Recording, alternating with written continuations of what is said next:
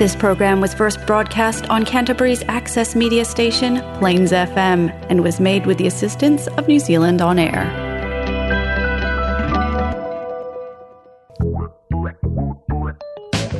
It's time for Bookends.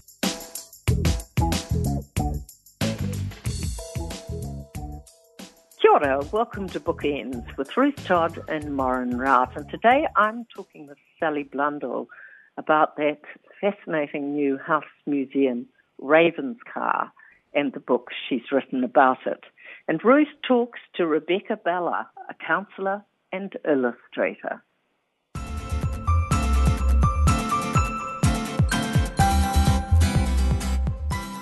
Rebekah Ballagh is a qualified counsellor, mindfulness coach, and author of bestsellers Note to Self and Note to Self Journal, and now she has written Words of Comfort. She's an illustrator, a wife, a mother, and the creator of popular Instagram community Journey to Wellness, and her roles vary from youth work, brief intervention services, and anxiety coaching to group work. A busy life. It is. It does keep me busy, and on top of having a toddler, it certainly can feel a bit hectic at times, but I absolutely love it. Well, your new book, Words of Comfort, How to Find Hope, how did you go about putting this together? Because I just have to say to our audience out there, you have to see this book. You have to buy it or get it from a library because it's the illustrations that mean so much as the words. Oh, thank you. Yeah, it was such a wonderful kind of cathartic book to create. It's all about the many different forms of grief, and I'd had a lot of people coming to me over the past 2 years especially, with a lot of different kinds of grief. And I thought, I really need to create something for them. And then in the middle of creating it, I went through 3 quite big sort of losses myself. So it was sort of a process for me as well as, a process of creating a resource in a book. So you've got an illustration, and it looks, when I first glanced at it, I thought this was for children, but it's for all ages, isn't it? It's funny. I think the nature of the illustration might make you think it's for children initially, but most of the content in the words are really for adults. But what I have had in the way of feedback has been people saying, I use this book with my children, or I've given it to a teenager. So because of the illustration, I think it's sort of translated across all ages. It speaks to you in a child in a way. And they're delightful. They're absolutely divine. They're just gorgeous, the illustrations. I mean, I just have to open it at any page and I look at the one trying to contain grief is like trying to put a tornado in a jar. And there's this little boy with a rope in the jar whirring around. They're so expressive. So thank you for doing that. But that is a major part of, I haven't opened a book on grief that has had this sort of treatment with these illustrations. So that to me is a big plus for your book. You've broken it into 3 parts. How did you go about that? So the first chapter is called Going Through It, and it's really just it's sort of holding up a mirror to the experience of loss and grief, trying to just validate and normalise anything and everything that you might be feeling while you're grieving, including letting people know that grief isn't just about, losing someone, but it can be about being, having an illness, or it could be a job loss or a big life change. It could be a financial thing. So there's so many different reasons we grieve. And then, how do we do that? Often we don't just bottle it up, don't we? We don't share. That's right. Sometimes we do, and sometimes we end up feeling anxious. Sometimes we're sad, but sometimes we feel relieved. Sometimes we just forget about it for a while. Sometimes we're laughing still. Sometimes we're feeling panicky. So I'm trying to kind of normalise that all of these things are a really normal experience while we grieve. So is that the longest part of everybody's grief? I mean, does that take the most out of you? I think it can be I think we get confused thinking that there's stages of grief, and we've probably all seen that model where there's the stages of grief that you go through, and I think that's kind of been misinterpreted. There's no timeline on it, and I think actually my experience of it and how I've conceptualized it in the book is that initially the grief is something that takes up everything, every space in your life, and it feels really sharp and heavy, and over time life kind of begins to grow around the grief and the edges kind of wear down a little bit. And I think there's no timeline, there's no set stage that you need to go through, and everyone's different and it's all okay. So getting through it, what do you need to help you get through it? Because if you're not, if you're a private sort of person, you're not going to share it much with other people possibly, and that, you know, how do you get some advice? Well, by reading Word of Comfort for a start, of course, and looking at what's in this book, because what I loved, there's a double page where you've got the leaves of a tree, and every leaf has just a tiny little phrase that would be helpful, and you give a lot of extra help in the book, you know, a whole lot of choices, and you might just find two that relate to you. You mightn't find any on one page, and again, you're just suggesting we look through it and take what we want out of it. That's it. I've had that second chapter of words and different little tools and pieces of advice that might help you. What would you think was one of the most important ones? Sometimes I think it's actually just being able to sit with the emotion, because we're so uncomfortable with feeling pain, and that's understandable. No one wants to feel that way, and so some of us then suppress it or try to push it away, and what we resist persists. And so sometimes the biggest thing you can do, which sounds easy but is very difficult, is just to sit with that emotion for a while. And I've popped in an example of a practice that you can do just with a candle, where you light the candle and kind of create a little sacred space around that. You light it, and that's when you just sit with your grief or with whatever emotion that you're feeling really intentionally for a little while. And then when you're ready, you blow the candle out and go on about your day. And then you're through it. Yeah, well, you probably not completely. There's probably no end of there, but there's chapter 3 is called Being Through It, and it's sort of about the healing or the things that we learn after we've gone through maybe the worst of the heaviness of the grief. So there's little snippets in the last chapter that are kind of little wisdoms and little quotes of things that you may just learn along the way. And lots of lovely illustrations. Yeah, it's very, very heavily illustrated. And I feel that is a key in helping people digest the message. But also it makes it feel really accessible, and it's not threatening. And I know when I was really in the depths of grieving, the last thing I wanted to do was read pages and pages. And, I was desperately kind of wanting something to help me, but I knew I couldn't sit down with a chapter book. No, and there are so many chapter books out there, and I don't think many people, they might read a few pages, but it doesn't have the same meaning. The illustrations help you to relate it to yourself. Yeah, that's what I so hope that people can get becomes from it. Personal.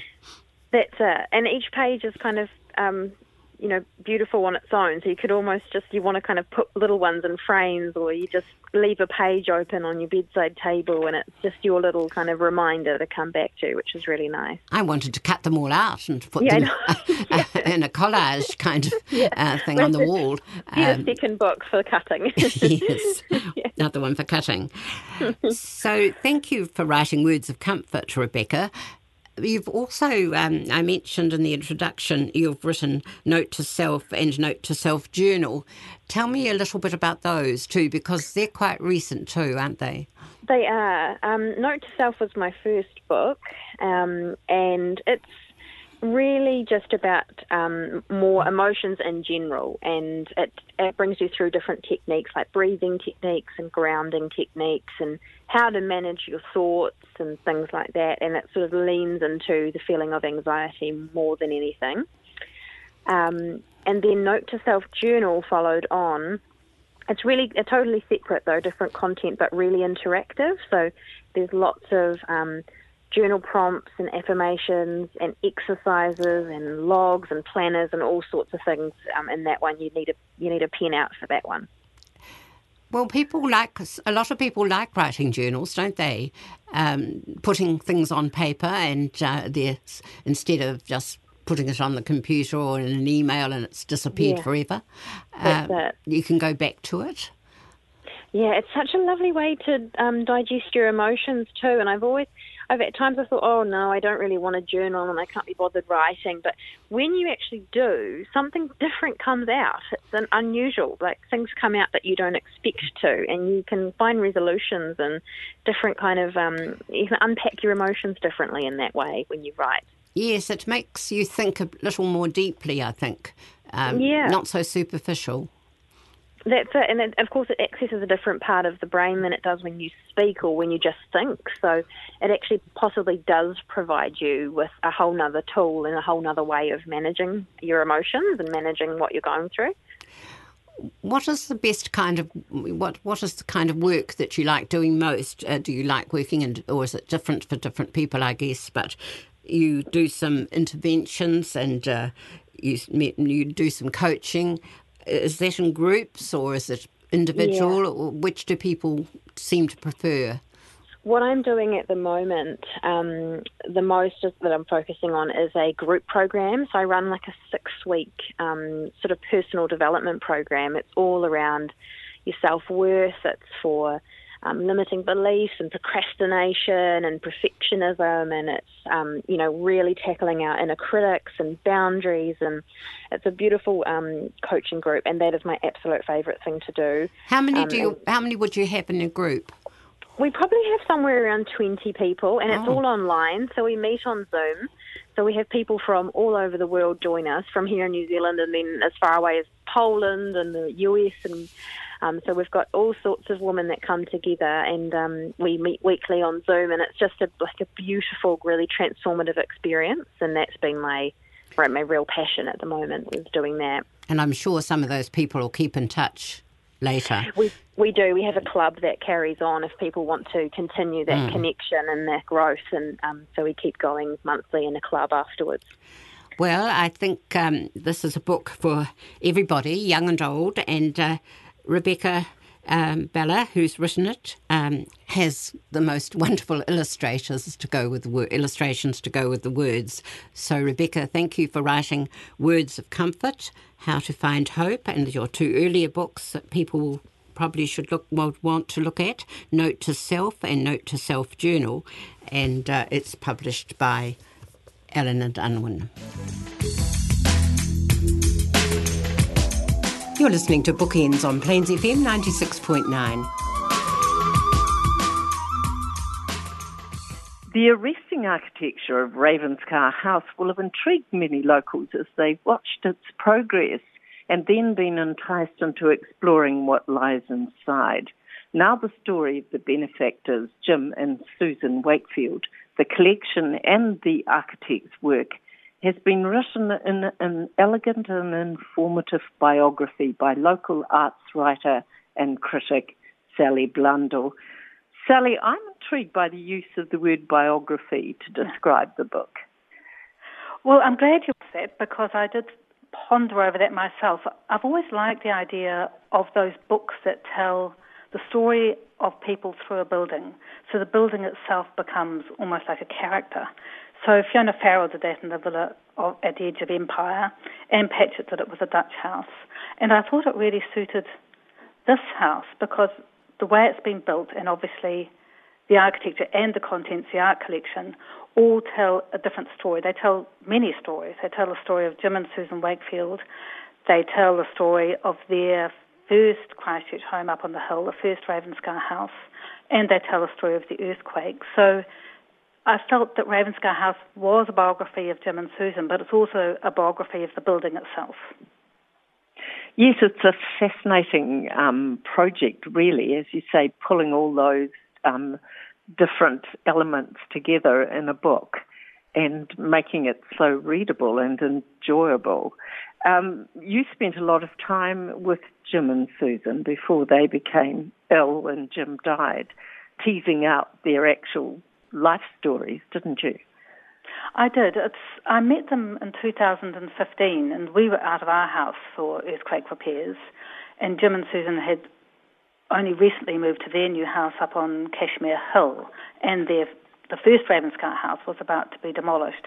So it was a starting point. They had this dream to make this new purpose-built house museum in the city. They'd had a rough sketch done by Patterson Associates. They hadn't even confirmed for sure the site. So I started talking to them really early on and was able to sort of track the progress backwards into the story of Jim and Susan. Yeah, it's because you need to know about them to come to understand the collection and then the decision to establish a house museum. That's right, and it is unusual. I mean, most house museums take decades, sometimes centuries, to complete that process from a house to a house museum. And with this, it's very unusual that Jim and Susan would never live there. It was built as a house, but it was promptly became the house museum. So really it was up to the architecture and the contents and this book, really, to tell their story, because so many house museums, depending on where they sit on that spectrum, you know, you often see personal letters or personal objects, or some of them almost look as if the owners have just popped out for a cup of tea. So this Ravenscar House would never have that. So I think that's what Susan in particular was keen to see with this book, that she was sort of saying, well, the house won't tell our story, the book will. Yes, and it does. Because they got together later on in life, and you know, they were both highly competent, and you know, had begun and continued earning substantial, you know, amount of money for so they could be collectors on quite a grand scale. And it was interesting to me when they started realising the point at which the objectives of collecting changed, rather than just being something they started to do and got to enjoy, and when they started realising that this was or could be a collection. Yes, I think that happened actually quite later on. I mean, they started buying art when they were still living in Auckland. Then when they moved, sort of retired to Christchurch and started building their dream home in Scarborough, they started buying a lot more art, and they went on buying a lot of art at that stage as the house was being built and finalised. But I think it was still quite near the end of that process when they began to look at it and say, yes, this is a collection, and if we are going to see it as a collection, we want to identify where the gaps are. We want to make sure if we've got a work by one particular artist, it is the best work we can have by that particular artist. So that was probably about 10 years, a good 10 years after they started seriously buying art. Yes, because it puts things in a different light, doesn't it, when you, as you say, start looking at the gaps in the collection, looking at the works that you've already got and thinking, no, perhaps we should get, you know, a better example of that person's work. Yes. And then curating it, because I think that I can use that word without degrading it. Curating it into a coherent collection, body of works. Yeah. And she put, Susan in particular put a lot of work into doing that. There was a sort of battered old manila folder with ideas written on the front in black felt pen, and it was just full of art reviews, columns, letters to dealers. She got advice from John Gow and other art dealers. She looked widely and researched. I think a lot of them by this stage, they had more or less retired. And for both of them, a lot of the sort of energy and diligence they put into their careers, they turned that and applied it to the building of the house and in their choice of artwork. So they did do their homework hugely. And they also had this basic rule that they'd never buy anything unless both of them liked it. So I'm not quite sure exactly how many potential artworks fell out of the collection based on that criteria, but they did work to have works of art that they both loved and that suited the building where they were. Yes, so then making a decision too, because, as you say, the idea that they would establish a house museum preceded the earthquakes, but it was, clearly accelerated by the fact that their much-loved home up on Scarborough had to be destroyed. And then, the focus went really on deciding, as you say, on the architect and working out how you could get that the sense of a house museum in a building that had never been lived in, because it really does work. It does, and I think that's huge testament to the architects and also to the curatorial team in Canterbury Museum and the input from Susan's daughter Frances, and sort of echoing, I think Andrew Patterson used the word ghosting, the house on the hill, while also building something that's completely new, very, very different from the house on the hill, and very fits in very well with its neighbours, which is an important part of sort of Christchurch's historic cultural scene and educational scene. So I think the way that it has worked is quite extraordinary, that it hasn't been a replica at all, but there are all these nods to the house on the hill and sort of the layout of the artwork and references that you can see in this very, very contemporary building. Yes, I found it incredibly helpful to have read your book before I went to see it. Yes, well, I'm lucky in that respect, because I began with a certain amount of knowledge about why they'd bought the pieces or had pieces. I was particularly interested in David Dinley's, this extraordinary joiner, really.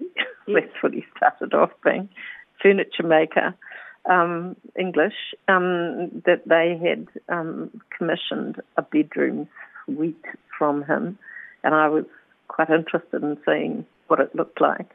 So there's so much, you do realise how particular they had been about their choices, and so yes. It was really helpful to have read the book before I visited the house. Good. I mean, I do wonder what it is like for people visiting the house at first, if you haven't read the book or the story behind it. It is quite mysterious. You sort of think, why is this here, and who are these people? And I think that's always the magic of house museums around the world, really. And Jim and Susan did visit a lot. You get sort of tantalising ideas and insights into the people who lived there or commissioned it, and you want to know more, and I think that's quite a nice element. It is. And finally, just briefly, the whole layout of the book is wonderful. I like the fact that you've used red a lot, because that was Susan's favourite colour. So the end papers and the sort of divisions between the sections in the book. And Aaron Bearer was largely responsible for that, wasn't he? He was, and the layout and the cover, which I think is stunning. It certainly is. So you must be very proud of the way the book has worked out, Sally. I am proud, but I really enjoyed the whole project. I learned a lot. It covered so many different fields, and it often new fields for me. And to watch it evolve and to sort of walk that path as it evolved, I felt really privileged, actually, to be able to do that. Well, thank you. Thank you for a job very well done, and I can thoroughly recommend the book and the house. The book is called Ravenscar House, a biography. It's by Sally Blundell, and it's published by Canterbury University Press. Thanks, Sally. Thank you. And join us, Morrin Rout and Ruth Todd, next Tuesday on Bookends on Plains FM 96.9.